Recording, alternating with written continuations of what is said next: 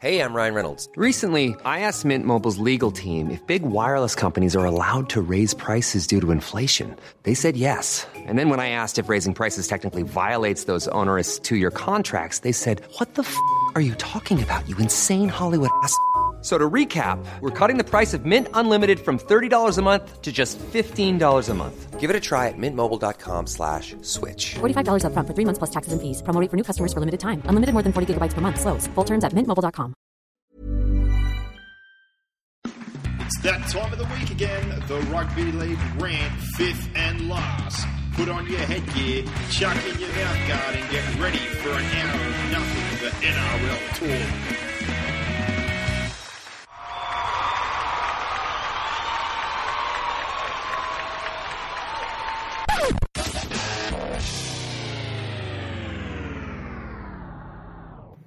Rep round is in the books, and we're back to the real business that is the NRL. Round 10 this week. Brock, what do you think about the rep round that just went? I thought it was rubbish, and definitely not a highlight on my calendar. Put it that way. You're not a fan? No, not a fan at all. Pretty ruthless. Very ruthless assessment.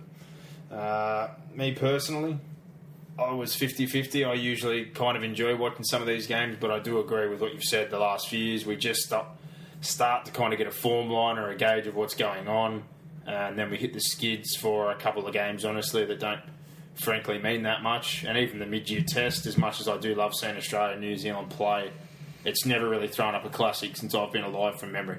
I had not arguments with people on Twitter, but differences of opinion with some people on Twitter in that they're saying, international footy's great. And I agree, but you're not really treating it with much respect to have it in that slot. You saw what the coaches think of it by pulling all the players out. Not so much, obviously, the main test match, which was my other argument. Like, to think that a PNG-Fiji game is up to the level of an Australian-New Zealand game is ridiculous in our current state of play. Like, you've got Semi Radradra, who's run for the hills to get the cash to play for Australia, and in the current system I can't blame him for that, but it weakens international football because Fiji then lose their best player, which then weakens the standard of those sides, which therefore weakens the level of competition in international football. I've also got an argument for everyone that's saying that we should throw money at international football. I disagree. I think our brand is what we have over here as our competition. But I don't think it's our competition's responsibility to grow international football. No, neither do it's I. It's international football's responsibility to grow international football. When they're saying this war fund, they're like, we should throw that at guys to go play for their countries. Even if you did... that war fund... that war fund's gone now. That was a Dave Smith thing. All I'm saying is, let's put it this way. Even if you did give Fiji every player back, or New Zealand got every player back, if we had our best nation still... with enough money to everyone go play evenly for who they played for, you'd still have the same two sides dominate everybody. That's my opinion. Well, see, I don't. I think you got the three. Obviously, England, throw England in that if they've got all their players there. And then I agree with you. There's a massive drop-off to the other nations. And that's where, we're not up to, and we shouldn't be comparing ourselves to other sports. But when you look at it, our closest rival is rugby union. And internationally, we're nowhere near them. No. Absolutely nowhere near them. Look, they're going to pause their Super Rugby competition for a 3-match test series against England, and all 3 of those games are already sold out. Yeah. Whereas we get... Like, if you saw some of the shots at Parramatta Stadium during the Fiji-PNG game, there was no one there. Like, obviously they packed it out for Samoa Tonga, and the demographic of Western Sydney has a lot of Samoan and Tongans Pacific Islanders, and it's a fantastic advertisement for their culture, and they love it, and it's a great thing. But for me, I think we've got to have an international window similar to what the soccer does, and that's where all our focus shifts. Not just give it a blasé weekend. And I think schedule wise, we've got our wires crossed. It should be a flow. It should be city, country, Origin, international footy. International footy for me is end of the season. I tend to agree. You don't play middle of the year. But the biggest thing, again, other blokes were whinging, or people were coming out saying, why did a few get let go from some clubs and others didn't? Well, Blake Austin, for example, is still carrying injuries and niggles and has had a knee problem, a hamstring problem, and he got an upgraded deal last year. Again, if you don't pay attention to little details, went to Canberra on a couple-of-year deal, that deal got renegotiated, obviously, after the fantastic season he had. They didn't want to get close to going open market. So they've upped him maybe $500,000-$600,000. Yeah. And you want him to play in a game that he scored a hat-trick in last year and didn't even get considered for Origin. So you're asking Canberra, who pays his wages, to let him go play in basically a Mickey Mouse game when they already know. Well, everyone what the knows my result's feelings gonna on it. I made them loud and clear last week. I think that game's a joke. Brad Fittler almost said it on Sunday NRL when he had an interview with them, saying that, look, you know, if we're not going to take this game seriously, he was more angling at the fact that the coaches, like you say, and I totally agree with your argument. Yeah, Ray but Boston, I'm with the if they were clubs. going to pick him, but no, well, I'm not. But in that example, I am. I think there was a lot of clubs that were selfish and poor play. Like I think Wayne Bennett to say that Milford couldn't play in the Samoa Tonga game was a bit rich. And I think we've got to have clear rules there about it. But I just don't think it should even be up to the clubs to have to worry about it. It should just be that we've got an international break. It doesn't affect you club-wise, and it'd be perfect if it's after the grand final. Yeah, but it doesn't affect the clubs at all. after the grand final. My issue during the year, and it is the club's problem, is they pay the wages. So if I am paying Milford $600-$700 or Austin $600-$700, or Yeah, like but it's a part of an NRL contract is that they need to be available. No, we need to. If it's part of the contract, you need to fill because it's binding. but you can Mickey Mouse that easily, though. You go to the club doctor, And I get all that, and that's what's happening. Yeah, and I really don't think blame them. the argument for that is probably the relevancy of it. I think City Country should cease to exist unless every New South Wales player that is eligible to play State of Origin, we pick our best side apart from those that play for Australia. There would have Simple as that. been a fair few available. We only had 4 in the Australian side. That's what I'm saying. But And then again, I look at it, and like I said last week, I don't understand why eligibility comes into it. In that theoretically, we're not picking the best side. We're having players, obviously, as I said last week, that you could have if the 4 best wingers are from country, then you're not picking your 4 best wingers in City Country, which to me defeats the purpose of having a trial in the first place. Yeah, I just think get rid of it. And every NRL team has to take a game to the country, problem solved, and we're not making a mockery of City Country because that's basically what it is. It turned out to be a decent game. It wasn't a bad game. It was all right. But again, realistically, how many of those guys are going to play that's Origin? what I'm going to say. Aaron Gray scores 4 tries. He's not playing Origin. No way. Ryan Madison, like I said, it's still I ridiculous. thought Ryan Madison was a standout. Yeah, He was exactly. very But good. it's still ridiculous. He played after 2 games. Agree. And everyone Yeah, said the agree. same thing. But that's what I mean. Where is the relevancy? A couple of the best players are not going to play Origin. No. Tyron Peacher was man of the match. He's not going to play Origin. No. Cartwright Yeah, probably we one of the argued only all this guys last that week. has a legitimate case. And Well, Cartwright, Maloney, Cordner. and then a Boyd Cordner shouldn't have even been risked for that game. I know a few people said, his coach probably wants to never run under the belt. I'm like, I'm pretty sure someone of Boyd Cordner's standard is fine, and Trent Robinson would rather him probably not play in that game. But, each to their own. You don't know. Yeah, you don't know. Yeah. All right, Fast 5, high, low, best, worst. Any questions? Your highlight of the rep weekend? Well, that the rep weekend's over. I hate it. I genuinely hate it. It just takes all the gas out of the start of the NRL year. We just start to get some momentum up, and then you get that. So, Yeah. it was a fizzer for me. Puts a bit of a damp on things. My highlight out of the games, like I said, I didn't mind City Country. I thought it was okay, especially the way City played. But I probably went with Fiji and Papua New Guinea. Of all the games, I thought that had plenty of feeling, a decent standard of football as compared to, say, I know a lot of people enjoyed the Tonga Samoa game. I thought there was way too much stupidity, to be honest, and a lot of anger, and no one really settled down in that game. Yeah, I agree. There's a point of passion, and then, like I said, there's a point of stupidity. I felt that one had way too many errors and just a lot of niggles and handbag at 10 paces. So A lot of crap. highlight for me, Fiji, Papua. Low was that game that we talked about, Tonga Samoa. At the start, I kind of was there, but it wore on me. Well, mine was 30. Oh yeah, sorry, your highlight. Yeah, no, your your low highlight was again. It was an Australia-New Zealand game. I thought it was an absolute Yeah. fizzer. Like Boring. you were at a wedding, you didn't really see it. You would have watched the replay. I did watch the replay, but I didn't miss out on it. Watching it live, Phil Gould nailed it in his assessment of the Australian side. Like, if we think we're going to beat New Zealand with their best side on the field with that team, we're kidding ourselves. Obviously, Mal Meninga's come out and said, "Well, look, I'm picking the team based on that point in time, which I'm fine with. So I'd expect them to see a different side at the end of the year." His argument was, look, the team comes basically from that Queensland side and the top few sides in the competition, which is fine. But I even- don't really have a massive issue with the side that they picked. Obviously, I probably would have picked a different side, but Yeah, but- I'm happy to back Mal Meninga. I'm it's just with rubbish. Gould on the fact that why do we have to pick based on Origin compared to Internet. Like they're saying, okay, because so they play there. Yeah, I agree, because there's no flow. You're basing it on last year's Origin series. But to me, there is younger guys that should be in that arena already that aren't, and vice versa for Origin, more so for New South Wales than for Queensland. But for the international game, I think a lot of those guys need to go. I said that last year. I was putting my house on that Anzac test that we'd get hammered, and we did. Yeah. And I called for a clean out, and we debuted a couple of blokes, but not in the areas that we needed to. No. We needed a bigger turnover. I was calling for 8 or 9 debutants. We picked 4, and a couple of them were a pair of wingers and a centre. Yeah. So that's not really helping our cause. My low, like I said, was more that game just because it never got any kind of flow or settle. 30 errors, a lot of stupidity. It kind of ruined it for me. There was one highlight I'll get to out of one of my best players, but yeah, that game kind of let me down. I think we might have the same one. And the Blair chicken wing was just rubbish. Mainly because it was on his own teammate. He's got that crap in his game, but the fact you do it your own teammate. Yeah, I still don't excuse it. It's regardless of whether it was on the team. Yeah, 100%. But it's even lower that you're going to go back to training this week, and you've got to look him in the eye, almost pop the bloke's shoulder out. Like, it's just stupid. There's a difference between getting stuck in your mate as we do in football and something like that. Agreed. It was just pure grubbery. But what about your best?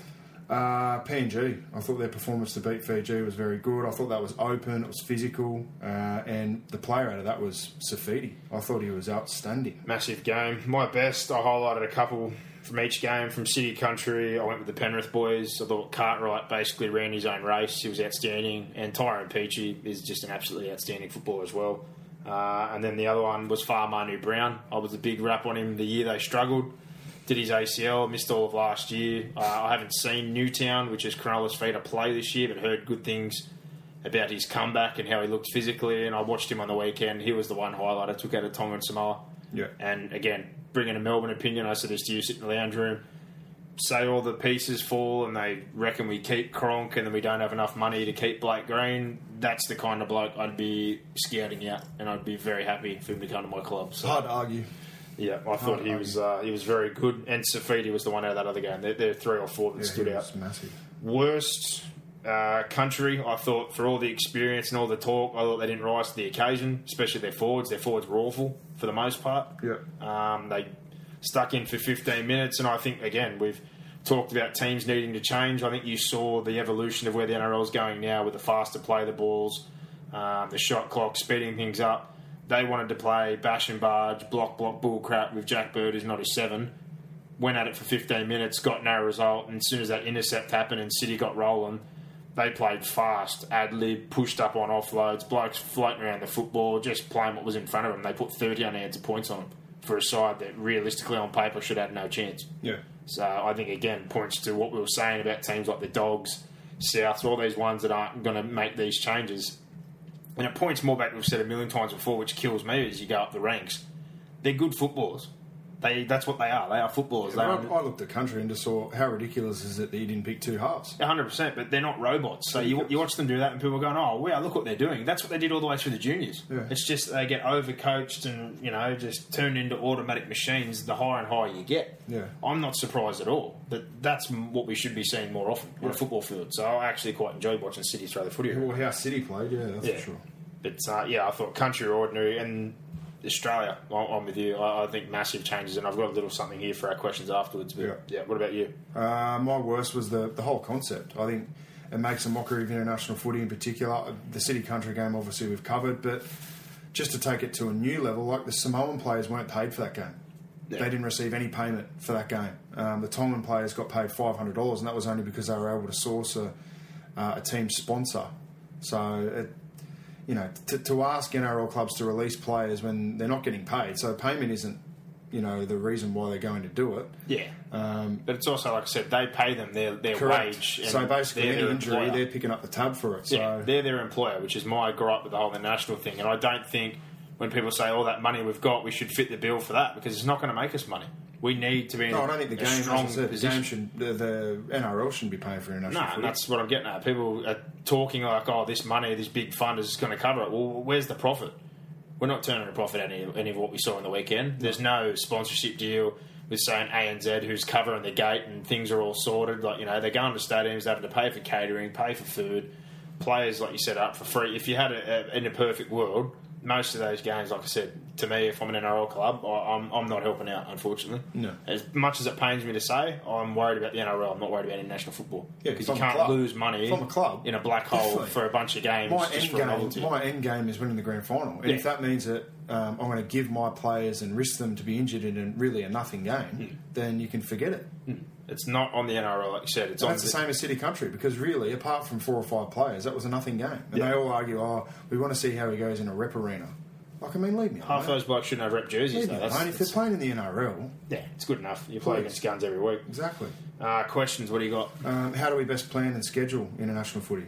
End of the year? End of the year. I think we both agree on I that. don't want to see it in the middle But of the year. how do we then play at the end of who plays who at the end of the year? Boys, That'd be my question. I don't like the 4 nations because the 4th nation that gets chucked in with us 3 always ends up just being a beaten pole. They might have one game where they throw up a bit of a challenge and then get rolled late in the piece, but us, New Zealand and England, we're clearly on another level. And then I think the Pacific nations could probably have like a 4-nation series. You could have Papua, Samoa, Tonga, Fiji, and then you've obviously got France and those Well, I few think- others over there, Wales, that kind of play each other. Like, Yeah, I had a bit of a think about it. I think a tri-series would work. If you had a tri-series, Australia, New Zealand, England. well, we used to. And when I was a And kid, then- it was but- Great but Britain. then and I one liked that it. ran concurrently against it, if it's in the Northern Hemisphere, you'd have like your Scotland, France, or you could have Ireland, Wales, whoever the top 3 are in the Northern Hemisphere, play off below that runs concurrently on the same day, so you get 2 days whenever 2 games whenever you go. And then again, if it's down in the Southern Hemisphere here in Australia or New Zealand, you have the Pacific nations that jump in. So once every 2 years, you're going to have the Pacific nations in a decent tournament against each other that's on the international stage. And then I think we've got to look at a qualification process in order for teams to jump in potentially to a 4 nations. I'm not sure what that looks like, but at the moment we've got to make sure that these nations have their best players playing. That's the issue. Yeah, that's half the other thing. I don't like the eligibility rules for New South Wales. To me, black and white. If you're not Australian or you weren't born I here, just blah think it's blah. ridiculous. Like, I know what you're Bang. say. But- Redara can play international, Yeah. but he just can't play Origin. But for the international setup as well, I don't like the fact that they're saying in a World Cup cycle, if you nominate for Australia and you've got slim chances, I don't understand it. now you can't go back. I don't But understand it. The other year, and I said this to Vorney the other day, how good was it when him and Tedesco and Guerra and the Minicello brothers and all these guys played for Italy, and they almost got out of that pool. Yeah. I said, so I don't get, if you're not playing, what's the hindrance for you helping out those countries for that occasion? You need to help those countries out for that occasion. Yeah. Same as Milford, like you said, going off and playing, just to say because he played for Queensland even and not Australia. You can't play now. You're going to take out a heap of guys. They're going to hurt that event again. Yeah. So on the World Cup scale, I'm fine with it. And yeah, that only rolls around once every 4 years. But yeah, the eligibility rules. Yeah. Any other questions? No, mate. Mine's the Australian team. To you, is there any other glaring changes that you, after looking on Well, I Friday? think that's got to be Paul Gallen's last test.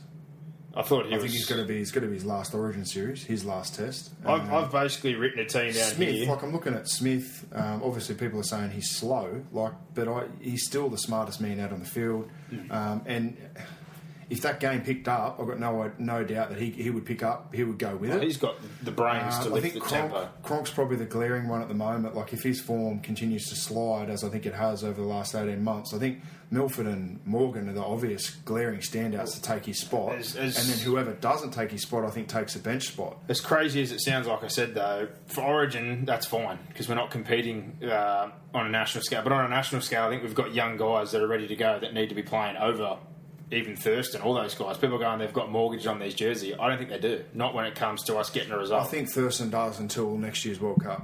So I'm kind of looking, and I come up with one quickly. I got like a pool. Well, who are the untouchables for next year's World Cup? Is a question really we should ask. I think at the moment, there's only Thurston, Smith. No, well, I think Cronk for me wouldn't be playing, and even Who are the untouchables? even Who are on the ones the, that even will on definitely the, be there. even on the Thurston side of things, I'm not knocking what he's done this year because his team's obviously improved around him. But a lot of those guys, to me, it's time to make a change, like drastic changes. So I think even Smith, Who comes in for Thurston then? mate, I'd just put the Brisbane halves in.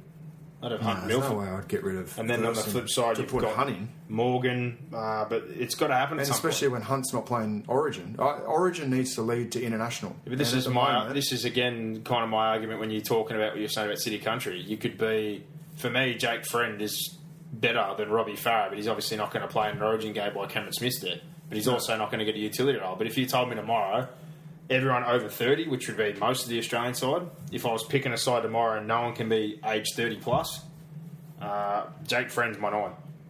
And I've got Tedesco as the fullback. A couple of guys that played the other night are in, but I'm looking at... I don't think many people would argue with you. Basically... Bobby Farah definitely wouldn't be. I've written down here what I'd have if no one could be over 30, which basically takes out everyone from the other night, bar a handful of players. Yeah. Then And you pick a side just as good. Yeah, and I've ended up with Tedesco, Ferguson and Oates on the wings, but you could have picked a few there. I'm not picking Radradra because, like I said, I have a problem with that straight away. Yeah. But you've got James Roberts, Mansour, the Morrises, I suppose, are still in the running. Jennings, there's a few guys you could put in there. But Ferguson and Oates on the wings. I've got Dugan and Chambers in the centres because I'm happy with those big bodies, especially Dugan. He can defend there.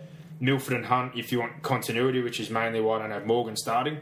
Just because they play together with a club pair. If you're going to start two of them, I'd have Milford and Morgan. They can play a side each. Well, Milford and Morgan, no doubt about it. Yeah, but you can. That's what I'm saying. I agree with you. You can play a side each. They're clearly the best two. Maguire and Tamau would be my front row. Friends the 9. The back rows Gillette, Cordner.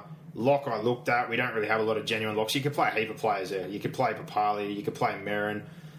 Even Ethan Lowe, Wade Graham, Cartwright. There's a lot of these guys, but I've gone with Aiden Guerra because Aiden Guerra can kind of float around the field, ball play. You just a lot named of stuff. 5 that you could slot in there. Yeah, and then on the bench, same deal. You could go multiple ways with this, but I think we need aggressive, versatile, and mobile, like points of difference, which New Zealand have. So I've got Michael Morgan, Andrew Fifita. We've talked about 100 times. I think best form with no issues. He has to be there as far as the front row rotation His goes. biggest problem is his stupidity. Exactly. Discipline. But if this is all things being said and done and going well, Cartwright to me is pushing that arena because he's only a baby, and the way he can already dominate a game, it's only going to get better. And then just from the physicality point of view, I had Napa. And then on the fringe of that, like I've got written here, Papali, Ethan Lowe, Wade Graham, Trent Merrin, James Roberts. I've got to be honest, Josh Papali doesn't do a lot for me. It does for me, but not in a big way. But and then the other one I've got again, if you're talking about hookers tomorrow, the other guy for me that gets absolutely no credit is Andrew McCulloch. Yeah.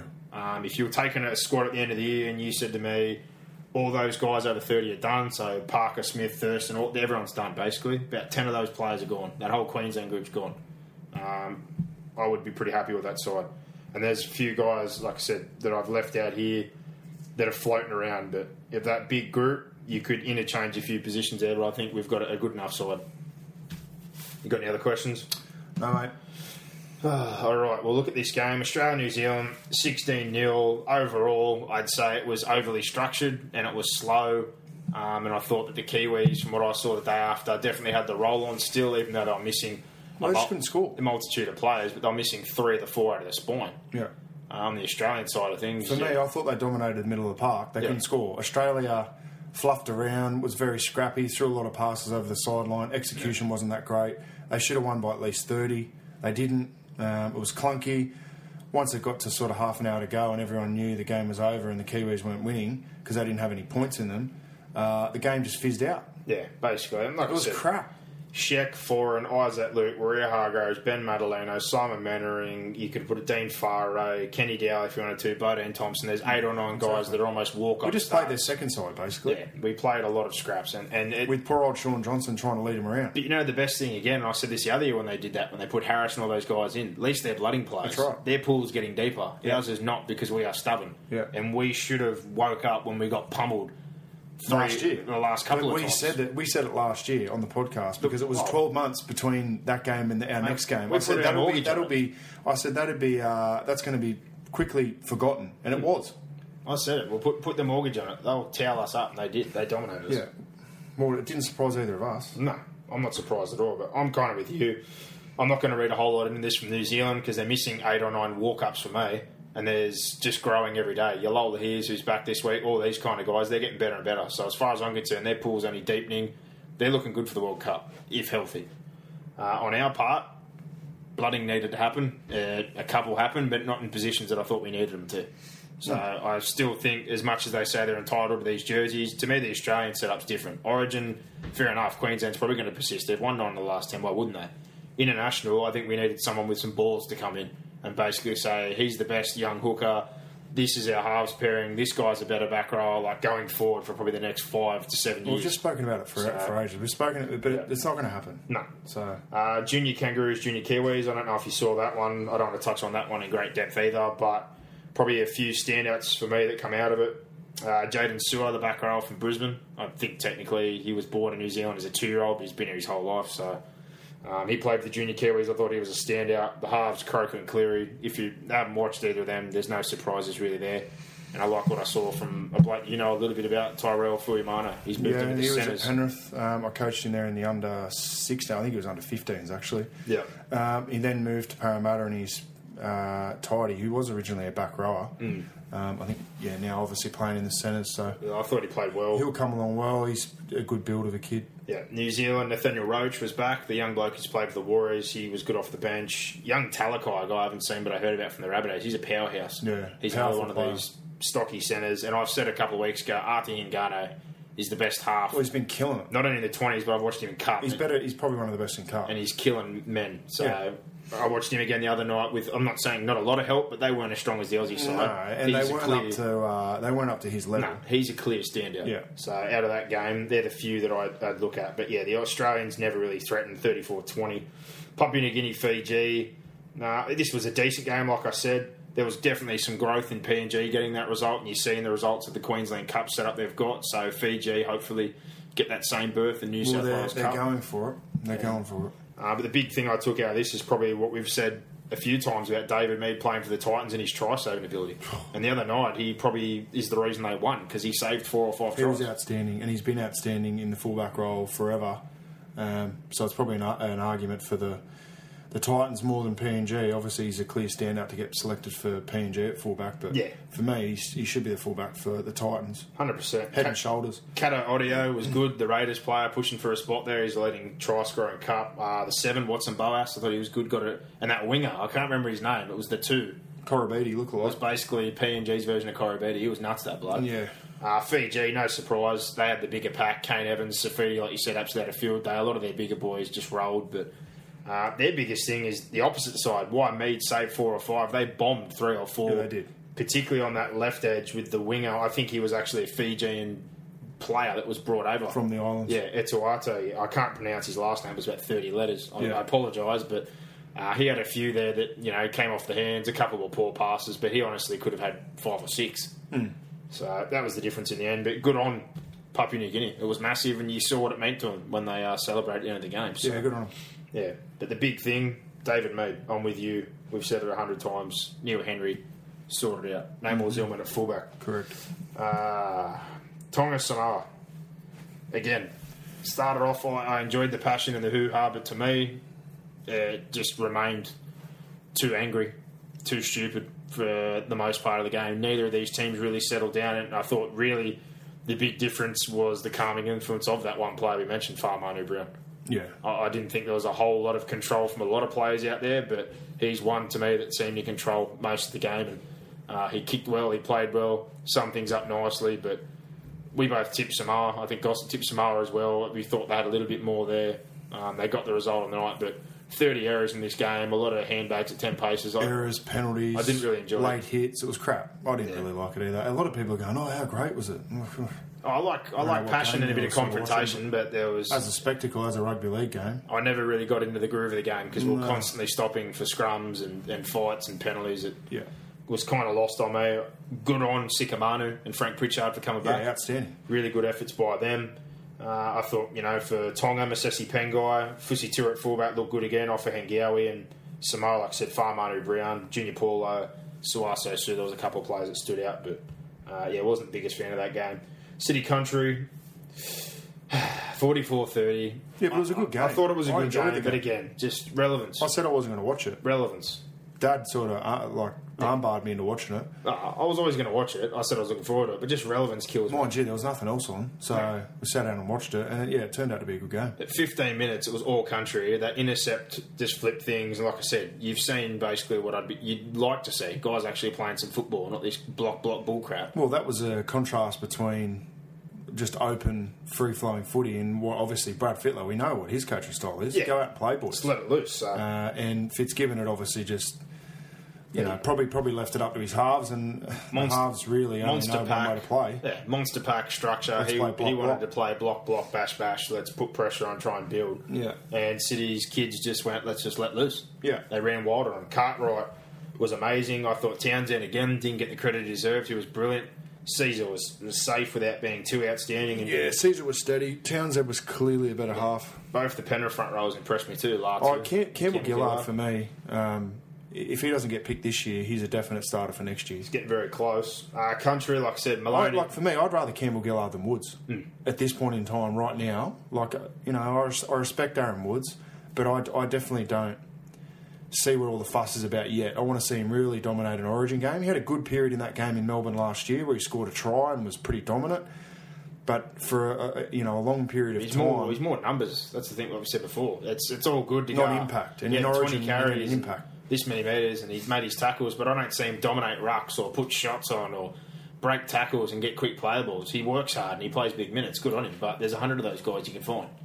You want an impact, and you Paul want Gallen's minutes. made a career on it. Yeah, basically, but he does it to a more efficient level because he does offload and do other things. Yeah. So, yeah, I'm with you there. But on the country side of things, I don't think Maloney did his case any harm. It wasn't his fault that things flipped. His No, forward I think pack, he was clearly the best half on the field. yeah, his forward pack got taken apart once things flipped. That's nothing he can control. But Boyd Cordner, I don't know why he played. He'd be in the Australian side for me if he was healthy for this year. Yeah. Ewan Aiken, good game, and I thought DeBellin had a pretty good game as well. But it was mostly City. City, you could have picked out 8 or 9 blokes that were outstanding. Even Gufferson, I thought, made a good case of himself as a fullback, as he did the week before when Gordon got hurt for Parramatta. So, no surprises there. But we'll do your questions now that we've done the reviews of that rep round. Questions. We've got a fair Mate, few. you don't seem really enthusiastic today. Mate, we've got a few, as Jesus. usual. The Four Nations. Let's be happy. The rep round's over. The Four Nations. Is it an open race? Adam Stevenson. No, well, it's a race between Australia and New Zealand. I'm 100% with you. I don't think, from what I've seen from England more recently, and especially the bigger side struggling with the better players, it's not looking too good. And I think England, if they can get their best side on the field, they can compete. I just never think they've got us in the halves. I've said all the I time. never ever think they've got their best side on the field. though. Hodgson's a good piece Their to the comp sport. goes for bloody 32 weeks or something. Yeah, it's not too. Plus, they're playing cups it's and not all to our sorts of standard. stuff. It's not to our standard. Sam Taylor, how can City Country become valid again? Well, I think more what you said earlier. If Well, you're gonna have the best players have to play. a genuine New South Wales trial where it's not his city, his country. We've got 4 wingers that should all be playing, but we can only pick 2 of them. Vice versa in certain positions. Same as country with City with all the fullbacks that would have been available. I'll tell you what. Why couldn't Laurie Daly, right, select, for argument's sake, 36 players, put them in a pool, and then they could have a city versus country sponsored teams. Right, he picks the 34 players he wants to see. 34, 36 players he wants to see. Right, and then they do a TV draft, like they do in the Pro Bowl. Mate, everything sounds better than what we've got at the moment. That's what basically we Have a draft on telly. Maybe they could do it on the Footy Show. They could do it. Foxtel could run an 1 hour special. Get the 2 coaches in. Get them to draft. Like I said to you, mate, honestly, I'd take it. And then at least we pick the 34 next best players that Daly wants to see. Yep. And then, if you want to call it City Country, that's fine. Or, maybe each year you rotate it around and they play for a city or a country club. I don't know. I think at the moment we sort of handcuff ourselves to having to have it as city and country players. Like, just pick the best 34, 36, 18 in each squad, and then from there pick your Origin side. Yeah.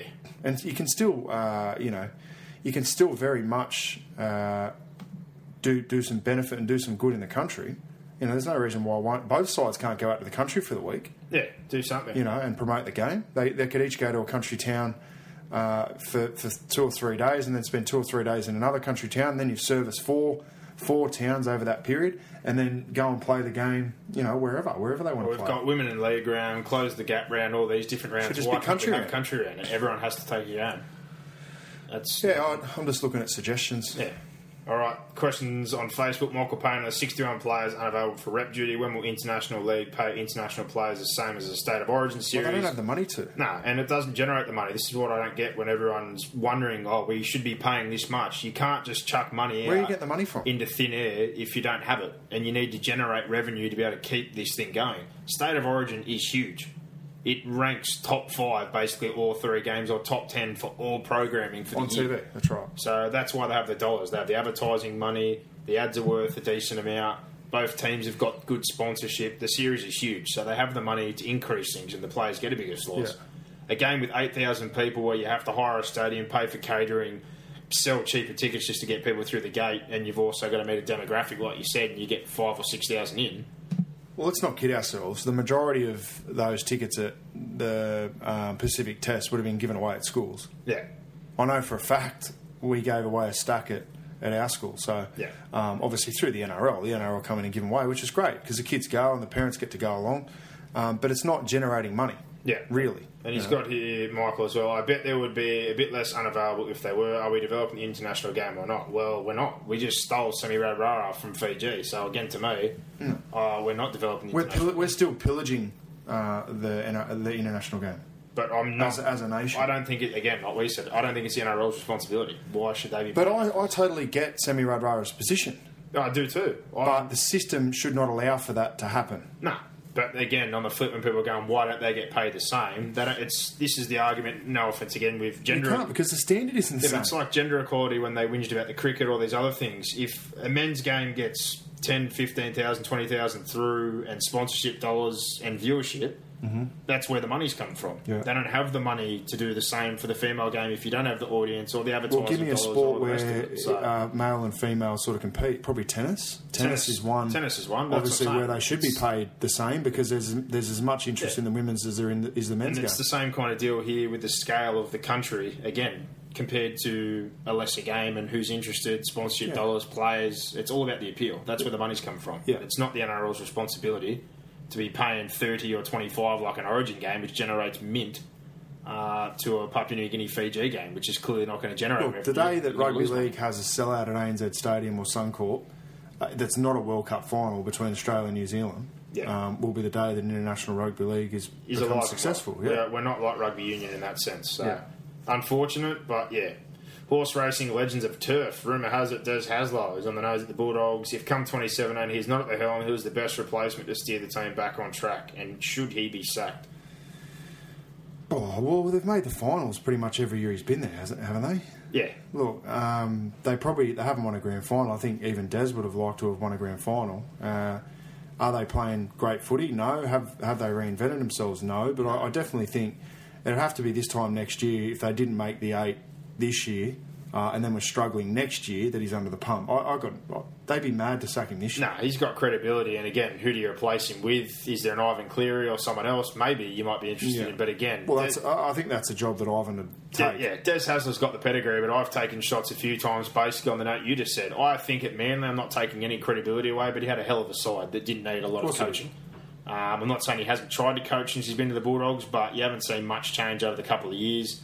He's basically refused to invest in his halves. They haven't had a genuine half the whole time. They've had all these massive forwards and spent a mint of money on. They're still trying to play that same shape where the fullback does everything. So I'm not questioning his credibility. He's one of the better coaches, but you definitely would want to see some change if you're a Bulldogs fan, or I would.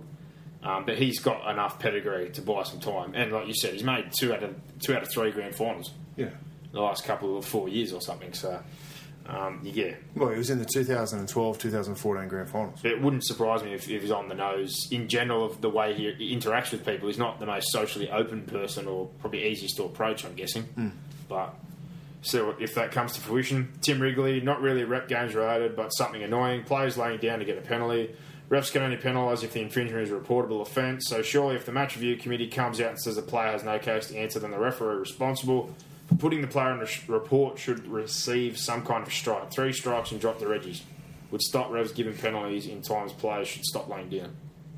Yeah, I think, as I said, I hate players laying down, but I think it's a fine line in the fact that you don't know. You tell one player to get up and he's got a McKinnon-like injury, and then there's going to be massive issues. So I think the referees, I don't think it should be on the referees. It should be the players. The players know whether they're laying down or not. Yeah. They need to up their integrity, because at the moment there's no integrity in the game, and I hate that about it. The fact that you can get a little slap on the chin and stay down, and act and lie. It's basically lying on the field.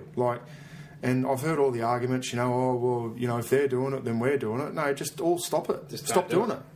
Don't, for me, We go One of the softest things you can do in a game of football. And for me, any time I ever got hit or whatever, I didn't want to stay down because I didn't want anyone to know that I was hurt. Yeah, now it seems like everyone stays down and acts like they're gets hurt. a penalty. But It's embarrassing. The thing I don't get, why did we get rid of the shoulder charge? We're not tough anymore. I'm like, well, you get clipped and you fall over. So Yeah, you exactly. talk about being tough. You can't cop a finger in You your can't eye. even cop a finger, or you get grazed, you look for a penalty, but you want a shoulder charge. Yeah, exactly. That's Ridiculous.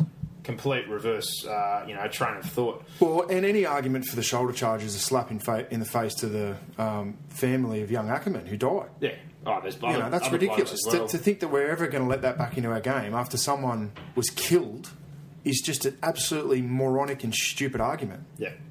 Patrick Rout, is it too late for Peachy to switch position and focus on the centres? He looks great out there. He does look great out there. I don't think you really need to give him a position. And again, when people talk about Origin and having someone on the bench, I don't know why you wouldn't consider somebody like that if you want a utility. I totally agree. I think highly enough of the bloke, and I said before at the start of the year, I honestly would have been happy to play him at 6 when I thought Wallace was done. I think he can play just about anywhere. Yeah. Well, I think his greatest strength is also his greatest weakness in the fact that he can't really nail down a position. You don't think for me, though, he's not just good at positions, he's outstanding. To me, he's an outstanding lock. He's an outstanding centre. He more than exceeds in multiple positions. I know that does hinder, but a lot of these utilities are just good at a particular spot. They don't excel. I think he goes above Yeah, but I and beyond think in just about any the position fact that he plays. can't really be pigeonholed into one position, but you could put him in the 14. But Yeah. this year I'm putting Bryce Cartwright in the 14 for New South Wales. Yeah. So if Peachy plays like he has for the next 12 months, Bryce Cartwright, for me, would then force himself into the side because I don't think next year we can pick Bird or Gallen. I think this will be the last hurrah for them. That means Cartwright, to me, goes into the starting side and then that position opens up. And if Peachy's playing as well as he is now, I'd be more than happy to see him in the Origin side. Yeah. David Crellin, which players do you see making the Origin squad from the City Country game? Well, There's 3.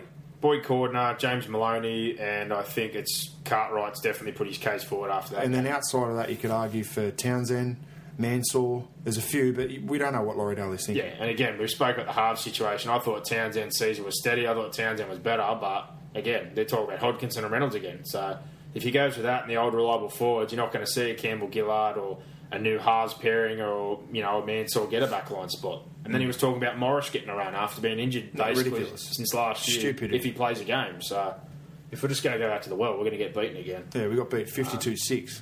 Where do you think Tyrone Moe's best position is? Hearing lots of raps on the kid, and he played well in the junior Kangaroos. Well, he had not much of an effect in that game, but he had to play 13. There's a lot of guys, the 2 halves, the fullback, the 9 that are all dominant at their clubs. So he did make 40 tackles though, and he didn't do anything wrong. Don't get me wrong. I think he's a 6. That's my thought. I think I like him as a 13. 6. You could play him as a 13, but you'd need a coach that's going to let him ball play a That's little what bit. I'm getting at. On the weekend, he But, basically yeah, defended. If you're going to stick him as a 13 and play him in the middle of the field, no, he's a 6. I like him as a 6. I really do. Just let him play second fiddle, run when he likes to, get his hands on the football. He's got one of the best long passes I think I've seen as well from most halves I've watched. And he's got time. I've He's never seen a always got player time. with as much time as Tyrone. He always looks calm and composed. And What we've spoke about before when we say that, honestly, I watched I know they dusted up a Raiders side that wasn't the greatest, but I've seen it in the game last year. I think I messaged you when he threw like a 4-man cutout ball and everyone stopped for him. It was like watching Jason Smith. Jason Smith used to just dawdle around.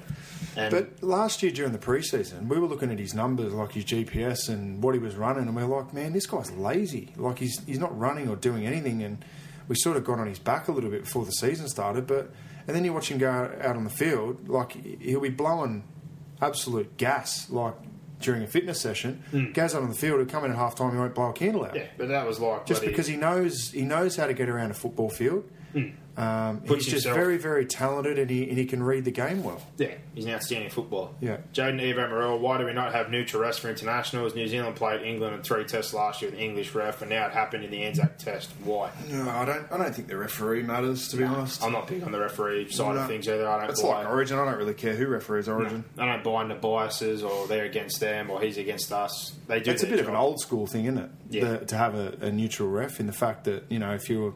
It's like the old country town, like we still talk about it now at school footy. If we're going to go and play at Tamworth or whatever, you're going to get the Tamworth local ref and he's going to blow the pee out of the whistle. Yeah, I think it still at exists. that level, but that's what I'm saying. At that level, Previously, that's what the rugby league was like 30 or 40 years ago, and this is where this sort of tradition comes from. The game's outgrown it. Yeah, 100%. Nicholas Fernandez, what's the best part of coaching a very young team of league players under 8 or even earlier, and what age would you recommend? Mom deserves the best, and there's no better place to shop for Mother's Day than Whole Foods Market. They're your destination for unbeatable savings, from premium gifts to show-stopping flowers and irresistible desserts. Start by saving 33% with Prime on all body care and candles. Then get a 15-stem bunch of tulips for just $9.99 each with Prime. Round out Mom's menu with festive rosé, irresistible berry chantilly cake, and more special treats. Come celebrate Mother's Day at Whole Foods Market. A young bloke getting What's the involved. best part of coaching a bunch of young kids? It's a shitload of fun. That's what I was about to say. I don't think that's rocket science, mate. And not As long as you don't take it too not seriously. being sarcastic, but I tell you what, I absolutely loved when we were doing Saturdays. I would go a little bit earlier because mini league obviously still goes when we were doing the 13s, 14s, 15s, etc. Just watching them run around, just like a beehive. That's great. It's nuts. They have a great time. All their parents, for the most part, are smiling under a good time. It's very simple, and even their training. I remember when I was like 5 or 6, learning how to tackle, passing the football, playing, bull rush, just all the real simple things. Yes, it's great. It's enjoyable at that level. Would I recommend a young bloke get involved in rugby league? Of course. 100%. We both started at 6. Just if you're gonna coach a side, I guess that's a good thing. I'd never want to coach my kid, but I'm trying to be a professional coach. So Yeah. I'm just from my experience, I don't think it's good to have parents coaching their kids. Yeah, I think the best part there, though, is... But if you're it's coaching just them at simple. that level and they're only young fellas, just let them play. Yeah, it's simple. And you may still have Let one of them those have fun. Nazi parents that comes at you like you should be coaching NRL style, but generally for the most part there it's about learning and just having a good time. So Yeah. that's the best part. Jordan Palmer, would you guys like to see women's NRL league and have them play before the men's first grade? Because in my opinion, the women's game was a lot more entertaining than the men's on Friday night. Great point. Good game. Where you get the plays from, though, as far as the numbers. Tell you what, there's a shitload out here in Western Sydney. I bet there's a couple. There is to an the absolute level crapload. that we have 400 in, say for all 16 clubs. No, but I and don't then think a 20 you have to system. do that. You could just play. You could have a Western Sydney side. You could have a Sydney Basin side. You could have a Canberra team. You could have a Brisbane or Southern Queensland team and a Northern Queensland. You'd only need 6 teams. Just pull them out of those regional areas or whatever. Well, that's the only question I'd want That'd to be answer. awesome. So that's the only question I'd want to answer. That's all. And mate, the 2020 has become a massive hit on TV. Yeah, well, I've enjoyed that, I must admit. But then again, also where training and work-life balance and all that. Gear, money, Correct. sponsorship, That's- etc., travel, But expense. we've now got enough money. The game's got enough money that we could sort of tip a little bit into women's rugby league. I cannot believe how much the women's game has grown in the last 10 years. 10 years ago, it was dead. Yeah. Absolutely dead. Now we've got a girls rugby league program at the school I'm at in Mount Druitt, and the junior league competitions out here in the 16s and 18s have got as many teams as what the men, the boys Yeah. comps have got in the junior league. So it's a growing sport, and that's a good question, good suggestion. Yeah. Great And you're spot on. You can't have 16 teams. No, the other one would be to cover all games every week. you obviously like- couldn't have the New Zealand team because No. they've just beaten the Australian But then team. if But you've would got you a- split them into North Island, South Island? I don't know, but it's the same thing Yeah, with the they Brisbane teams. team, though. If you've got a Brisbane team, then someone's going to be North paying and for it, South. travel, etc., work, life, Canberra, balance. Melbourne. There's a lot of things you need to take into consideration, but Yeah. I have no problem with growing the women's Be game, great. 100%.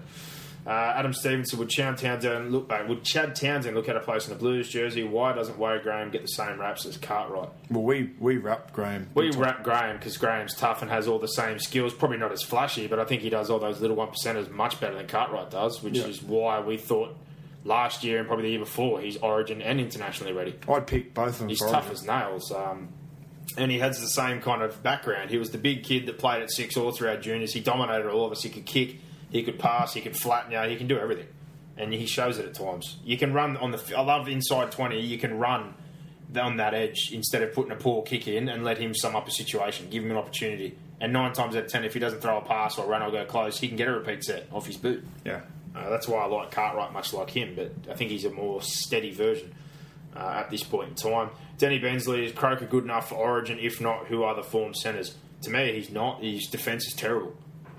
He can score points. He's pretty good with his carry, but defensively... He did some sooking on the weekend in that game.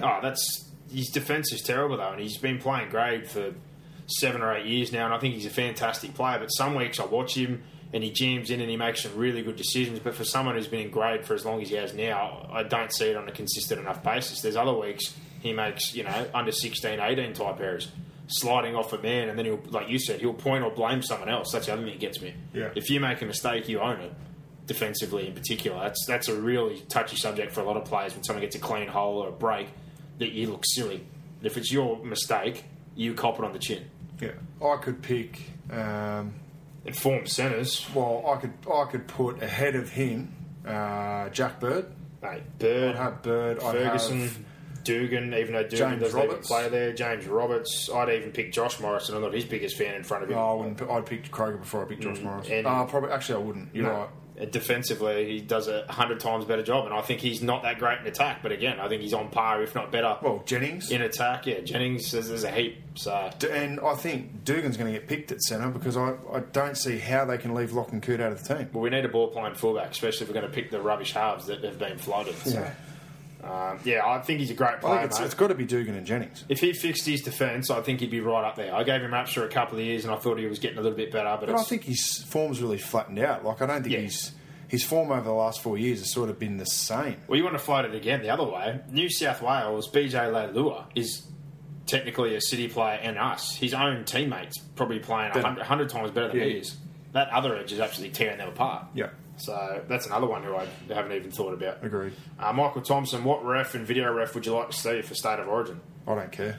Yeah, I'm not really fussed, to be honest. Well, video ref, it'll be the bunker. The bunker's only got 2 different people running anyway, isn't it? Luke Patton. Well, I'd like to see everyone that's employed to be in the bunker should be in there for State of Origin. Yeah, Tony Archer and the 2 main controls are Luke Patton, and who's the main ref? I always forget who that is. Sutton. So Bernard Sutton. I think they should all be in there on Origin night. Yep. Referee-wise, I always forget their names because, to be honest, I don't really like talking about them too much. Who was the bloke who handled the Bulldog situation last year?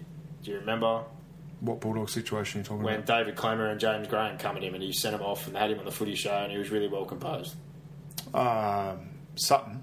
Is that Sutton? Yeah, Jared Sutton, is it? I don't remember. Like I said, I don't pay a lot of attention to the referees, to be honest.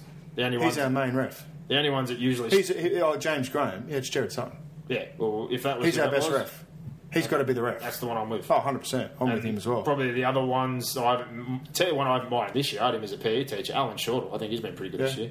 He seems to keep the He's laid penalties... back and He keeps the he can have penalties a to a laugh. minimum and he lets it flow. And Yeah. That's the one thing I'm actually disappointed with Henry Perinara, who had a big rap when he started. I think he's got the opposite Yeah, way. he has. He's blown He a lot. now loves blowing his whistle. The whole symbol that he does for try times, a bit TV friendly. I think he's bought into his own hype a little bit, old Henry. Ooh, cop that. He's reading his own press.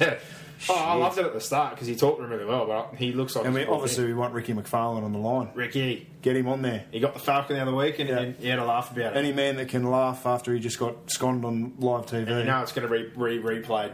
And he's a Penrith boy, so get him in there. Get in there, Ricky. Makes good decisions too. 100%. Dave Crellin again. James Tarmow looking likely to sign with Penrith. Is he worth the money they are saying? 750 is what I was hearing. That's massive, massive bickies.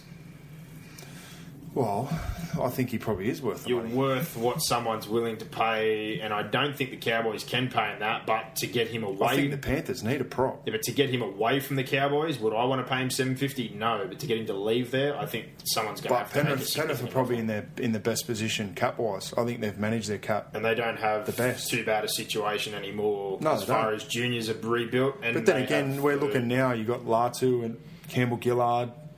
If they wanted a win now mentality, the rumours we heard the other day about Greg Bird, him, James Tarmow, in with, say, Merrin, and then you have Cartwright, Campbell Gillard, Latu, Peachy, these younger blokes, and a solid back line, I think the big issue for me is still halves, though. Yeah. Like, Martin's good, but Martin's not winning your comp. Soward's not winning your comp. Wallace isn't winning your comp. They still need another half. That's fair. I'd be happy with, like I said, May to me to go in and play, but out of him and Martin, I don't think there's a genuine 7. They're both 6s. So that's another issue. Wayne Stoneman, what is your opinion of Pearce not wanting to play State of Origin? I think he should be the best one to make the call. He knows how he is feeling better than anyone else. What's your thoughts on that? I tend to agree. What about you?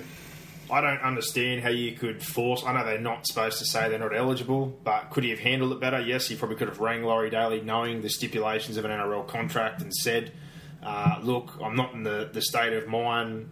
I need to focus on club football, the rehab situation. I don't want to go into camp if it is dry, etc., etc., etc. Please don't consider me. I think that's probably what he should have done, but he didn't. Would I pick him? I wouldn't force it on him, especially if he's come out and said what he said, but we'll talk about this before the contract situation. I don't like the fact that I know it's legally binding, blah, blah, blah, you have to make yourself eligible, but if he doesn't want to play, he shouldn't have to. Jamie Lyon didn't. He never got made to sit out. He basically ruled himself out. Look, it's as easy as you said. Pierce Rings says to Laurie Daly, I'm not in the right headspace. So, theoretically, I also think there should be a price to pay for what Pierce did. He is. We've already said that. I don't think theoretically, based on what he did, if he's going to act like a moron, like similar to what you look at what the Queensland players have done compared to Pierce. Pierce is on a much larger scale. Yeah. I would think so. They're missing an Origin series. I don't understand why Pierce hasn't. Obviously, Pierce missed 8 NRL games, so that's his punishment. He is our best half. However, if he's not in the right headspace, and Paul Kent nailed it on the weekend on the radio, he said, and I can totally... He was arguing the point that I can understand why Mitchell Pearce doesn't want to play because he's the first one that gets shit canned every time we lose. Yeah, but and it's never, ever his fault. No, and it's not even the booze situation, like I said, it's probably not a big issue, but you don't need to be dragged through the mud when he's already copped a lot of damage. No, and he's clearly our best half. Yeah. Like, he's played one game, and he just killed it. And looked head and shoulders above anyone that's been competing for the last 8 weeks for the spot. Yeah, easily. Simon Green, who are your favourite and least favourite commentators? I can sum this one up easily. I love Warren Smith. I hate Ray Hadley. I'm a Warren Smith man. Yeah, Warren Smith, big fan. I like Rabs. Ray Hadley, just, I don't know. He still calls like it's a radio game to me when he's on TV. That's my only issue with Rabs. Whatever I'm bloody about. Ray Hadley. Yes, my bad for continually stumbling over my own words. The next one we've got here, what do you believe is more inconsistent this season, the refereeing or the performance of the Bulldogs? Performance of the Bulldogs. Nicholas Brett. Yeah, I'd say the Bulldogs. Yeah, the refereeing. Is always inconsistent. 100%, but they're not nowhere near as up and down as what the Bulldogs are right now. Definitely like to see a lot more from them as a team. Joseph Palazzi. Yeah, who, if any, have a legitimate chance to get a Blues jersey after City Country? Well, Cordner, Maloney, Cartwright, the three we highlighted. Yep. So I'd go there. Andrew Wales. Does anyone still really think City versus Country matters? Well, not in its current format. No, it doesn't. Exactly. No way. There's a few in the inbox here that we've had a pretty busy weekend.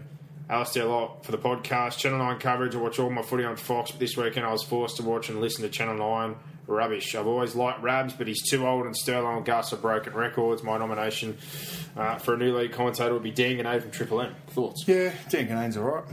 I think it's going to be Matthew Thompson, but... Matthew Thompson? Yeah. Well, he called the City Country game. He called the Residents game as well. I'm not sure how that worked. Yeah. It must have been pre-recorded. Not too sure. Unless they called it from Tamworth via a link. Hard to know. We've got a few in the inbox here from Daniel Hollins and Chris Cicluna, but they're very, very in-depth on the Parramatta situation, so a little bit too much to probably read and answer into on the show, but we'll get back to you fellas in the inbox. That's all the questions for this week. So we've reviewed the rep round, highlights, lowlights, any questions that we had, any questions that you had. So we'll do the live reads now to Kaizen Sports Brock, which kicked off last night. Yeah, it did. Yeah. Did it go well? Went very, very well. Very well last night. So. All the numbers there at Pepper Stadium, I think you started off at. Yep. On the outside field there at Pepper. So went really well. Good to know. Kaizen Sports Performance is a 10-week rugby league skill-based program for players aged 12 to 17 in the Western Sydney district. Running on Monday nights, Kaizen understands that all athletes physically develop differently, although in order to progress to higher levels in rugby league, there needs to be a strong foundation of skill. Players will be exposed to a number of high-performance coaches to coach the highest level of skill development. The Kaizen 10-week Academy is the perfect program for aspiring players to learn from the best, to be the best they can be. For inquiries, go with kaizensports.com.au or check them out on Facebook at Kaizen Sports Performance. Kaizen is spelled Kaizen. And from all reports I got and talking to a few people, it did go very well last night. Should be a fantastic program. Rugby League Coaching Manual, another great one on board Boxhead. What do you reckon? Absolutely, yep. Anything coming out soon? Maybe next month, yeah. Maybe next month. Good times. Well, very, very useful. I found it useful. Brock put me onto that once I stopped playing and started coaching. They've got great content that is definitely useful to coaches of all different levels. But as a rugby league coach, you have many different jobs. Some include being a mentor, a teacher, a leader, a counsellor, and a drill sergeant. One of the most important roles as a coach is getting the best out of your players. If you're there to get the best out of your players, who is there to get the best out of you? It's Rugby League Coaching Manual. They've been providing coaching educational material to coaches since '93 through their flagship publication, Coach Talk, DVDs, and drill books. All of this material is now available online through your very own RLCM membership, which gives you access to hundreds of articles and videos on coaching rugby league. In addition to this, you also receive access to online courses, an invitation to the monthly coaching webinar, plus a new edition of Coach Talk every month. To start your 30-day free trial, just visit rlcm.com.au and join as a foundation member today. But next, we'll be joined by Mr. Gossip. We'll give you all the tips and odds thanks to WilliamHill.com. If you're going to have a bet on the NRL or any sport, make sure you do it with William Hill.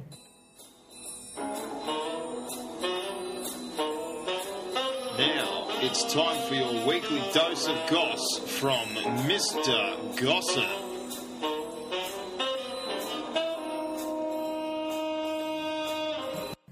And we welcome back Mr. Gossip from Alcoholic Hibernation for Rep Round. Champ, did you watch much of the football? I didn't, but I'm glad the club football's back. Bloody hallelujah. Oh, thank Christ for that. I think Brock basically just hammered it in the intro. He didn't give too much love to it, so I think we're all on the same kind of page about Rep Round. Yeah, I'm a man of the people. Let's hope to do something a little bit different next year with the schedule because it's obviously not working. I'd love to see the TV ratings for the City vs Country. Oh, mate, I'd love to see the ratings even for the international once it, kind of hit half-time and things were a little bit down. To be honest, it wasn't the best game I've ever seen, but the weekend was a bit slow, mate. How about the gossip ranks? Is there much cooking? There's a lot cooking, actually. Most of you would have heard today, I'd say, about Nathan Peaks, but look, he is good as gone. The Titans are ready for him, open arms, so I'm sure young Brocky there is pretty excited about that news. But the Eels have given him 2 days, basically, to say, do you want to go? But I don't really think the decision's his. I think they'll just punt him up there. Excellent. We'll have him, open arms. We need a hooker. We need someone tough in the middle. He's a great player. I'll take him. Done. Yeah. Sold.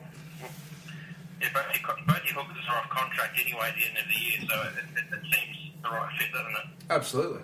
Well, you even look at the Nine situation there. I think they've said Friends starting a bricklaying apprenticeship or something along those lines. It's his last year, surely. Mosley, Daniel Mortimer's not a 9. I know he's played there a few times. You could basically clean out all 3 hookers and start to rebuild that spot, but if you at least had Nathan Peats there, at least you've got a genuine 9, and if Friend was happy to stay on a very light contract, you might keep him as a backup. Carry him in Q-Cup or something like that. But yeah, Mosley and Mortimer, I'm not sold on either of them as a backup, so that'd be an outstanding move by your club if they picked him up off Para. Correct. Good work, Fingers Para. are crossed.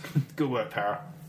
Yeah, I'm getting a lot of messages this afternoon saying one of them Nathan Peats play for the rest of the year for free. He's a good bloke, you probably would have, but you're just not allowed to do that. You can't, like the Bulldogs did in 2002, they aren't allowed to take pay cuts, so he's got to go. Play the rest of the year for free. Yeah, righto. Will you work for the rest of the year for free? Yeah. Bloody hell. Hell no. I'll tell you what, if they said to me I tomorrow... won't work a day for free. Nah, if they said the funds were going right to turn up and do what I do for free, no bloody way. I was going to drop the F-bomb then, but I thought better of it.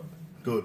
All right, boys, moving along. I've got some news that I'm very excited about as a Panther fan, and it's James Tarmow.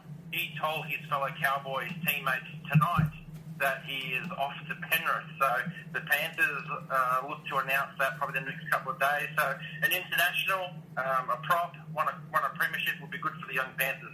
Jamie Tarmow to the Panthers. Mate, and a monument too. His head looks like Easter Island. How good's that? Wow. You get 3 and 1. Oh, it's flopped on him. He's even gone delayed laugh on me. What's doing? He had to Google it. He hasn't bid in. No, honestly, it's a good buy. Money-wise, what they were talking, we spoke about this earlier. Decent front row, 500,000-600,000. They were talking around the vicinity of 750. But I guess, do you want him to leave North Queensland? You're going to have to move a little bit and He's certainly one of the premier front rowers in the comp, and it's a position the Panthers need. So Yeah, good buy. if that's Great the case, buy. Origin player, international, no-brainer. good move. Yeah. And more good news for the Panthers. Rabbitohs forward Chris Griswold will join the club next week. Oh, snap. Well, Gussie's been saying for weeks that hasn't been happening. No, won't happen. Well, I think the knock-on effect... Secrets and lies, Gussie. Yeah, he does it all the time. They said ET wasn't going anywhere either. So I think the knock-on effect we saw yesterday, Brett Gronke, a great back row centre that's come through the Broncos system, was released. They didn't announce a club, and 2 hours later, Souths announced they had picked him up. So obviously Maguire's finally bit the bullet, which I was saying, if you were going to let somebody go when they were doing this little reshuffle, surely you wouldn't develop Gresmill further. You'd move him on. No, I wouldn't develop anyone further. If someone signed and they were there for another year, elsewhere, I'd punt them to reserve. So now they're picking up a bloke who was a pretty solid player, done well in that Resonance game, has been good in their system. He is a back row, so he probably gets an opportunity, and that's massive for Penrith. Yeah, it makes sense for both teams. Absolutely. Definitely. Great move. You must be cheering, Goss. Yeah, Hook come to Penrith with not much fanfare, but he looks like he's recruiting in the right areas. We've been saying for a couple of years on this podcast that the Panthers need some props, they need some size, and it looks like that's what he's doing. Well, if you've got Campbell, Gillard and Latu who are coming along nicely, and then you stick in a genuine third front row and a leader in James Tarmow, that's only going to further help them along with an older bloke like Matungi, who they got at a cut rate. And then you've got Fisher Harris and a few other young bloods pushing through as well. So the stock's starting to build really nicely in that position. Absolutely. Yeah, good times. But with all those signings, boys, it will come bad news for the Panthers with James Seguiera likely to be pushed out. Dragons are the front runners with them, but I guess we're having some Mitchy Rain from the Dragons. Does Mitch Rain start and Seguiera come on at the back end of the halves, or does Mitch Rain go? I think that's what will happen. But will Mitch Rain want to play 50 minutes a game? 40 minutes a game? That's going to be the question. Do you want to put that much money into two hookers as well, though? And I think Mitch Rain's been holding out for that reason, and there was talk that your mob was interested, but if I could get Nathan Peets instead of Rain, I'd be taking Peets. Every day of the week. So, yeah, that's a bit of an awkward situation there. I think Penrith, I go back to them again. We spoke about halves. If they could legitimately have a crack at Norman, that would be somewhat of a deal breaker, you'd have to think, though, wouldn't you, if James Seguiera was moved on, seeing they live together? Yeah, I think Norman will stay at Para. That's my mail anyway. But look, as a Panthers fan, obviously I'm drilling and hoping that he will, but I think he will stay in Para. I'm with you. Could Seguiera go to Para? Bloody how? If they're going to lose a Watmow deal for next year, they'd still. But you need to upgrade Norman, and you're still over the cap now. So if you're upgrading Norman and you're barely skimming under this year, I'm just throwing it out there. Like if Norman and Seguiera are good pals, he wouldn't want to move too far. I wouldn't think Seguiera, if he's not going to be at Penrith, makes sense. It's a bit of a shuffle. But logistically, whether Para can fit him under is a and that's $2 million question. When I heard about the last week, obviously Norman, a lot of people were hearing he was interested. I was thinking back to what we said about Seguiera basically. I'm just being thinking gone. as a coach, like if I'm Brad Arthur, I'm thinking, well, if I'm shedding Peets and I don't really have a replacement, like Isaac de Gois isn't a long-term option there. No. You're then looking into the market, and if he's best mates with your best player, it just makes sense to me. So. Yeah, I 100% agree. And same on the flip if you're Penrith are. If you get Corey Norman and you've got his housemate and his best friend, you're not really in a good position. Not saying you overpay him, but you're in a position to kind of bait him. Well, you're over a barrel a little bit, aren't you? Money-wise, somewhat, you can try and keep him on a reasonable amount and let him know that, Norman's probably going to come to the club. So, yeah I can see both ways. Look, if you're Brad Arthur, considering the current climate with 400 and whatnot, the one player you want to keep in your whole squad's Norman. Correct. Yeah, 100%. So I don't see him going anyway. All right, boys, the last one for the night. Rabbitohs chasing Tarek Sims, who is off contract with the Knights. I personally believe that Tarek will re-sign with the Knights, but the Rabbitohs are chasing hard. Mate, I think he's pretty happy where he is. He came out very early, which, again, was kind of disappointing for me, seeing I don't think he's been playing that well and he was suspended, basically saying he was looking for long-term deal and security. Is it harsh probably to say it's easy money and an easy spot to get a deal because not many people want to go there? I think that's probably a fair statement, but if he was to reach his potential, I'd be very happy for Newcastle to give him a decent payday. But I think South missed the boat on this 2 years ago when I thought they wasted the money when Burgess left in buying, Tim Grant and Glenn Stewart. They needed an explosive back rower, and they let Teo and Burgess go, and they bought an older bloke who had a bunch of injuries and a front rower who had no leg speed. So, I don't know how good they'll go, but him and his brother are together. They seem pretty settled, so I don't think he'll leave Newcastle. No, I wouldn't think so either. But it would be a good recruiting coup for South. Obviously, if they're losing Gresmill, they've shed obviously McQueen to the Titans, and they've lost some forward depth. So it would be a good coup for South. Beauty. No doubt. All right, well, that's the gossip done. The tips last week didn't count, so we're back to a fresh start this week. We kick things off with the odds from WilliamHill.com. If you're going to have a bet on the NRL or any sport, make sure you do it with William Hill. Thursday night, short turnaround for these two teams who contributed a lot of players to the City Country match. We have the Raiders, who had 5 in that game, and the Dragons. And looking at the lineups here, Quinlan and DeBellin are out, so he's obviously picked up an injury, a shoulder injury from that game, which again, another reason why players or clubs don't want their players in that game. Marketo, Joel Thompson, Laffey there. They've got an extra man on the bench. Raiders unchanged after their 1-point loss to the Penrith Panthers. This is a hard one to tip. Like I said, having those 5 players in that game. What's the hoodoo game? Yeah. Well, the hoodoo got broken and flipped around, I think. I think the Raiders lost the last couple. But I'm going to stick with the Raiders in this one, not with a whole lot of confidence in either of these teams, though, to be honest. This is a tough one. I'll go with the Raiders, just because I think they've got more points in them. But I've been saying that for weeks and weeks and weeks. But I think the Dragons stunk against the Warriors, so they might be sliding as I expected to happen a little bit earlier. Yeah, the Dragons can't get much worse than they played against the Warriors. I'm going to go the Raiders. They finished strong against Panthers, had a couple of calls go against themselves. So, yeah, I'm going the Raiders. Yeah, I think that's a fair call from every single one of us here. And looking at the odds, thanks to WilliamHill.com, the Raiders, they are favourites, $1.70, $2.15 about the Dragons, -2.5 is a line. I kind of get the feeling that the Dragons will still make this ugly. So the 1-12 market, $3.85 for the Dragons, $3.25 for the Raiders. Friday night, the Vengeance game. I'm looking forward to the reaction here from the Parramatta Eels against the South Sydney Rabbitohs, who have a swag of changes. But on Para's side of things, Takarangi, he will play 6 again. Tim Manor out with that shoulder injury. Tepai Maroa back in. Souths, Alex Johnston has moved to fullback. Inglis will play 6. Luke Keary goes to the bench, and Jack Gozlowski, who I've watched play some New South Wales Cup, he gets his debut game here. So a heap of changes there. Not sure what kind of attitude they're going to bring. I'm assuming it's going to be a lot better than what it has been. And I think, Gossip, you've nailed it here with Gresmill going out of the side. That probably hints at what you're saying about the move to Penrith. But I'm looking for vengeance, so I'm going to go with Parramatta being very, very angry off the back of what's happening. Yeah, well, it makes sense. I think Parramatta at home, I don't think South have hit any great heights. They're obviously tinkering a little bit if Inglis is going to play 5'8". Alex Johnson back, obviously after injury. Look, I think Parramatta will win, and that's without taking into account the fact that it's their first game after the cap scandal. Yeah, boys, it's harder to think that a broken nose this one, but I'm going to go the Eels. Actually, someone tweeted me today that there's already been 14,000 tickets sold by Parramatta fans. So fans will be out, the players will be pumped. I've got to go the Eels in a fiery clash. Yeah, I'm expecting plenty of anger. $1.50 favourites they are. South Sydney, $2.60. The line, -6 with WilliamHill.com. I don't know if I'd be willing to quite dabble into the 13-plus market with Parrot, $2.75 at 1-12s again there. $3.10 for them. South Sydney, $4.15. Super Saturday, favourite day of the week. It kicks off with the Penny Panthers against the Warriors. And it looks like this week off may have done them some good. All those blokes get a rest. A couple of blokes did play City Country, but at least they get a decent turnaround. The only change there, Wanga Blake, Gossip's favourite player, he's back in the side.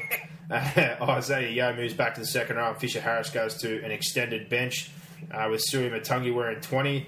On the other side, the Warriors, they've brought back the Steel Knox crew. All the boys are back. Bodine Thompson, Ben Madalino, a couple of those blokes are back in.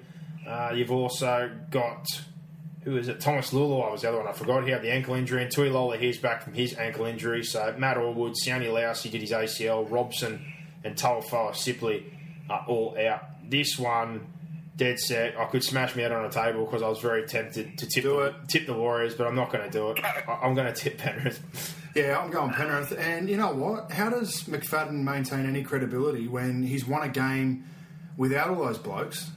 they've cocked up, done the wrong thing, and then they serve the 1-game suspension and he brings them all back in. Well, Lulawai and Lola here weren't a part of it. That's ridiculous. I think Madaleno and Thompson were. So he did drop 6 players. He's brought 2 back. So I think injuries had a part to play with Lousy being out for the year.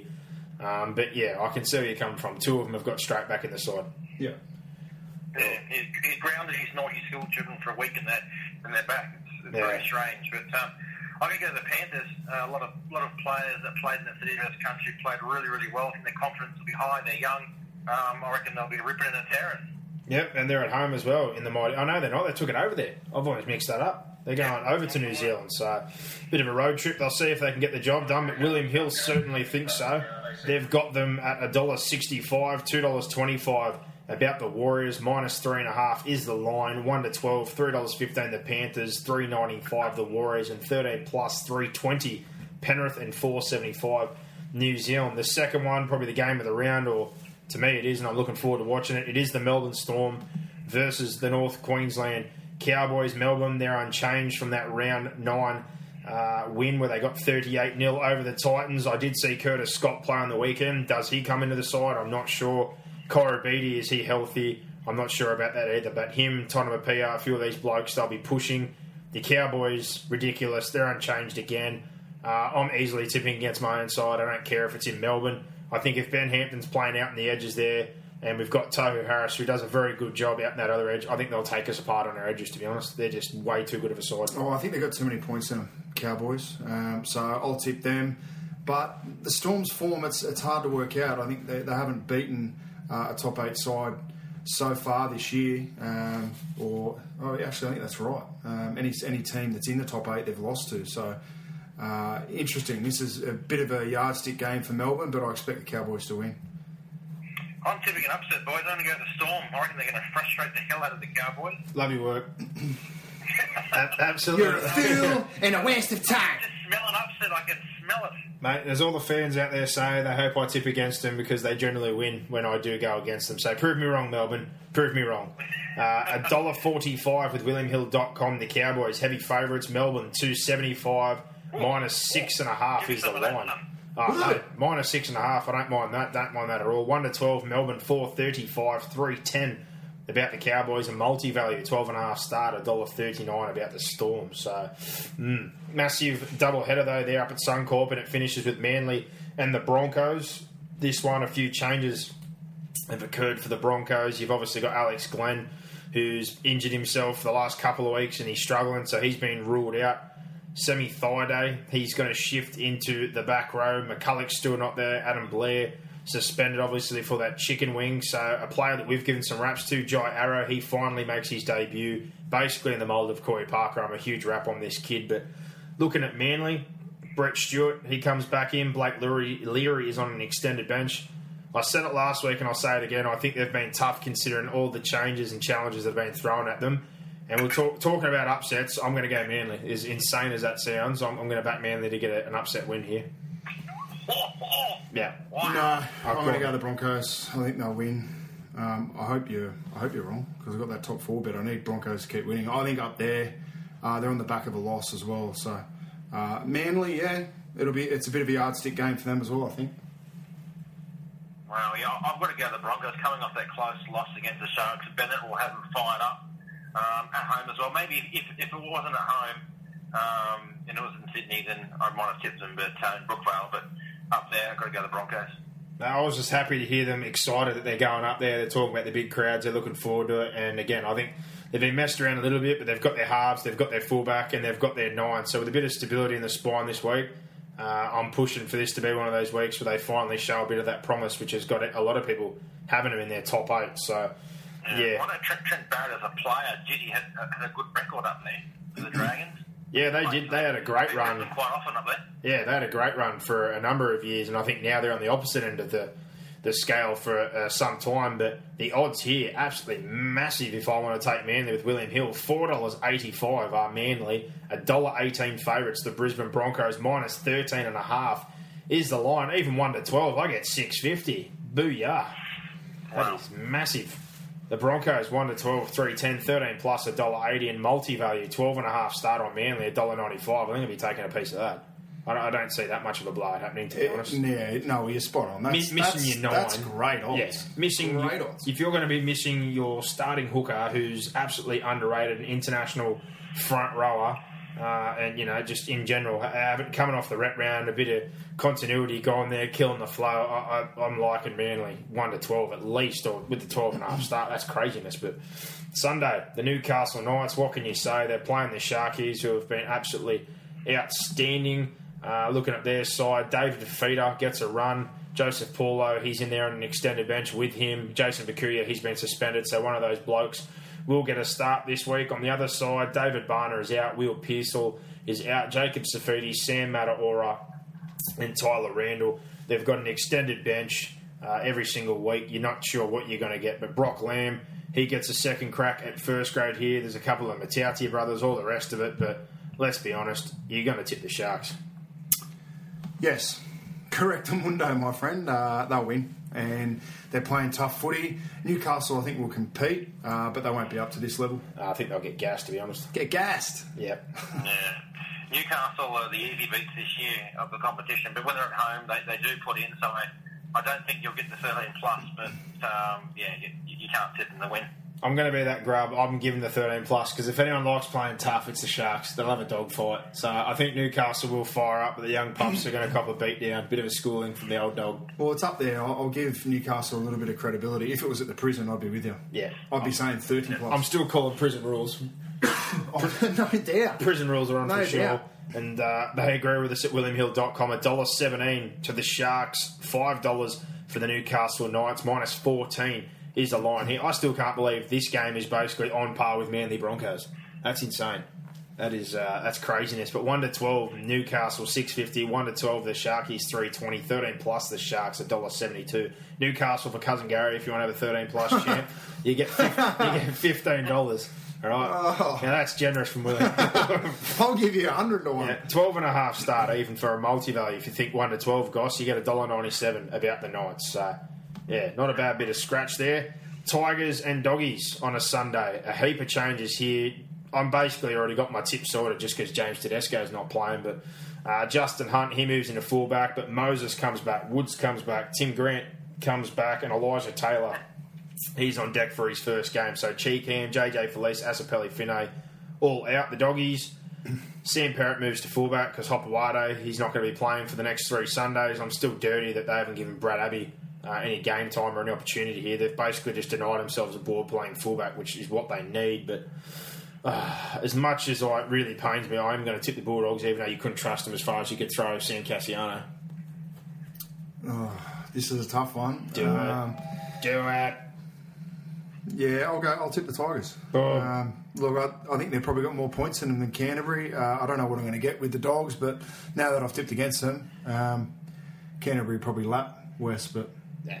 Tedesco's the linchpin for me. If no Tedesco, I'm off. Yeah. Yeah, the Dogs seem to be going win-loss, so I'll tip them for the win, but the Tigers are a completely different side with Woodsy back in the frame, so it'll be a close one again. Hopefully a good game. Yeah, well, the Tigers of William Hill, they're $4. $1.25 are the Dogs, -10.5 is the line. I'd go 1-12s on this one. Bulldogs $2.95, $5.50 for the Tigers, and multi-value 12.5 start on the Tigers, $1.67 if you like them to hang in there. And the last game of the round, the Titans play the Sydney Roosters, who are looking to start a bit of a run. The Titans, I think it's 5 in a row now they've lost, so tough times. But your favourite player, Brock, Anthony Don, he's back. He's back on deck. Boom. Anthony Don. And he re-signed too, which is even better for you. Yeah, he drops him and then re-signs him. You got him till 2018. What is happening? How good's that? 2018. Good times. It's an investigation. Yeah. Well, you can hang out with Tony Don and have a beer. David Shillington's back. Eddie Pettybourne's back. They've got an extended bench with Pettybourne and Don, actually. Lachlan Burr out. The Roosters, Sean Kenny-Dow, he's got the ankle injury, but Daniel Tupou returns this week, so it's a straight swap, and Connor Watson is on an extended bench. Honestly, I think you guys will be better for the break, and they've probably gone back to training and addressed some things, but I think now's when the whip comes out for the Roosters and they start to win some games, so I'm on the Chookies. Yep, Roosters to win, even though I hope the Titans win, but I think, the Roosters with Pearce back, Waria Hargreaves, a game under his belt, Cordner, fresh off a really good performance in City Country, I think they win. Yeah. Yeah.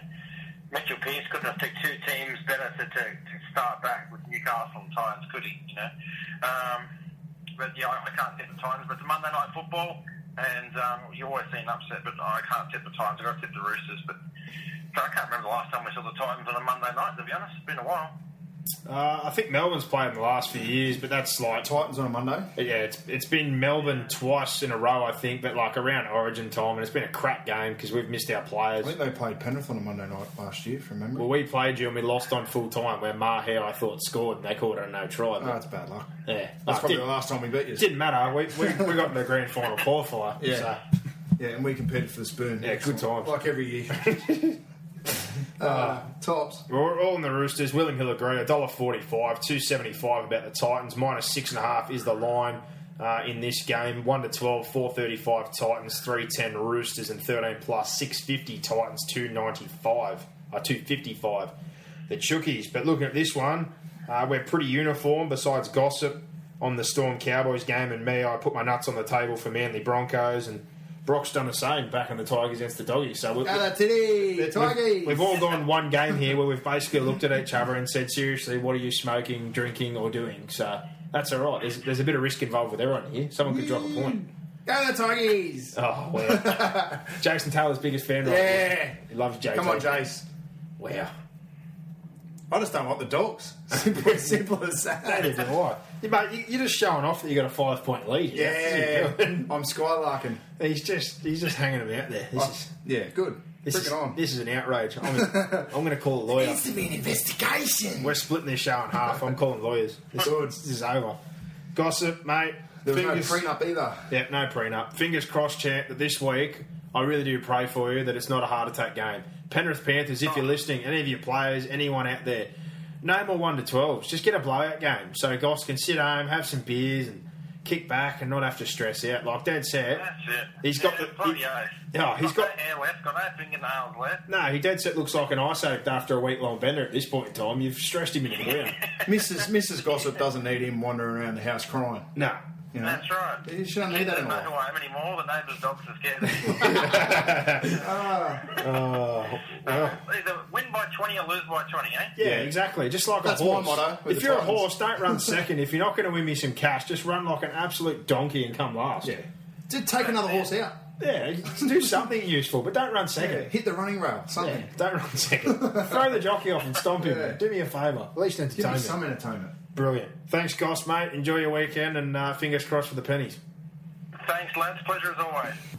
And a big thanks, as always, goes to Mr. Gossip. If you want to have a look at his page on Facebook, type in NRL Gossip into the search bar, and at Twitter, it's exactly the same, at NRL Gossip. Thank you, Kaizen Sports Performance, for being on board. Thank you, Rugby League Coaching Manual. Make sure you go onto both their pages if you're interested in the academy or if you're an up-and-coming coach and want some help.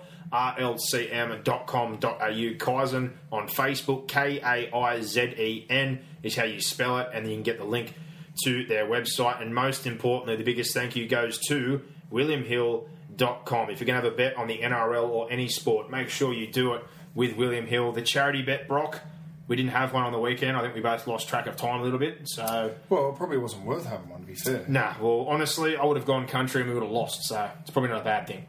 Yeah. This week we've put, again, a leg together that we both like. You like the Roosters, and I'm with you, $1.45, and I like Manly with a 12.5 start against the Broncos. I think $1.97 is ridiculous. Yeah. We get $2.83, so our 100 on, take the stake out. There's a possibility of $183 for the charity of our choice, and that'll take us, I'm pretty sure, over the $1,000 mark.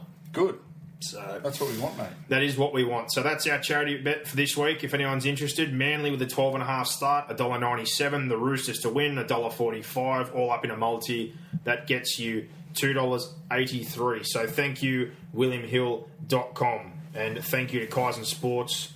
And thank you to RLCM. But that's us for another week, champ. It is, bud. It is. Another good week. Mate, outstanding. Rep round is over. We are back into the grind of the NRL season.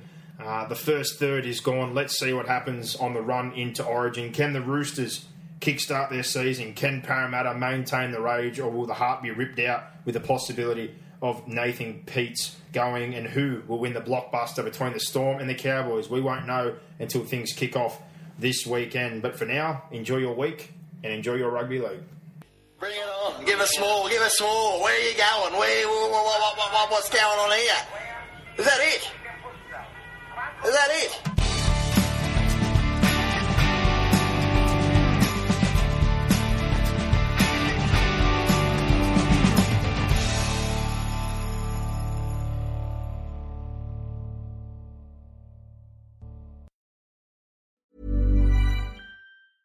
Mom deserves the best, and there's no better place to shop for Mother's Day than Whole Foods Market. They're your destination for unbeatable savings, from premium gifts to show-stopping flowers and irresistible desserts. Start by saving 33% with Prime on all body care and candles. Then get a 15-stem bunch of tulips for just $9.99 each with Prime. Round out Mom's menu with festive rosé, irresistible berry chantilly cake, and more special treats. Come celebrate Mother's Day at Whole Foods Market.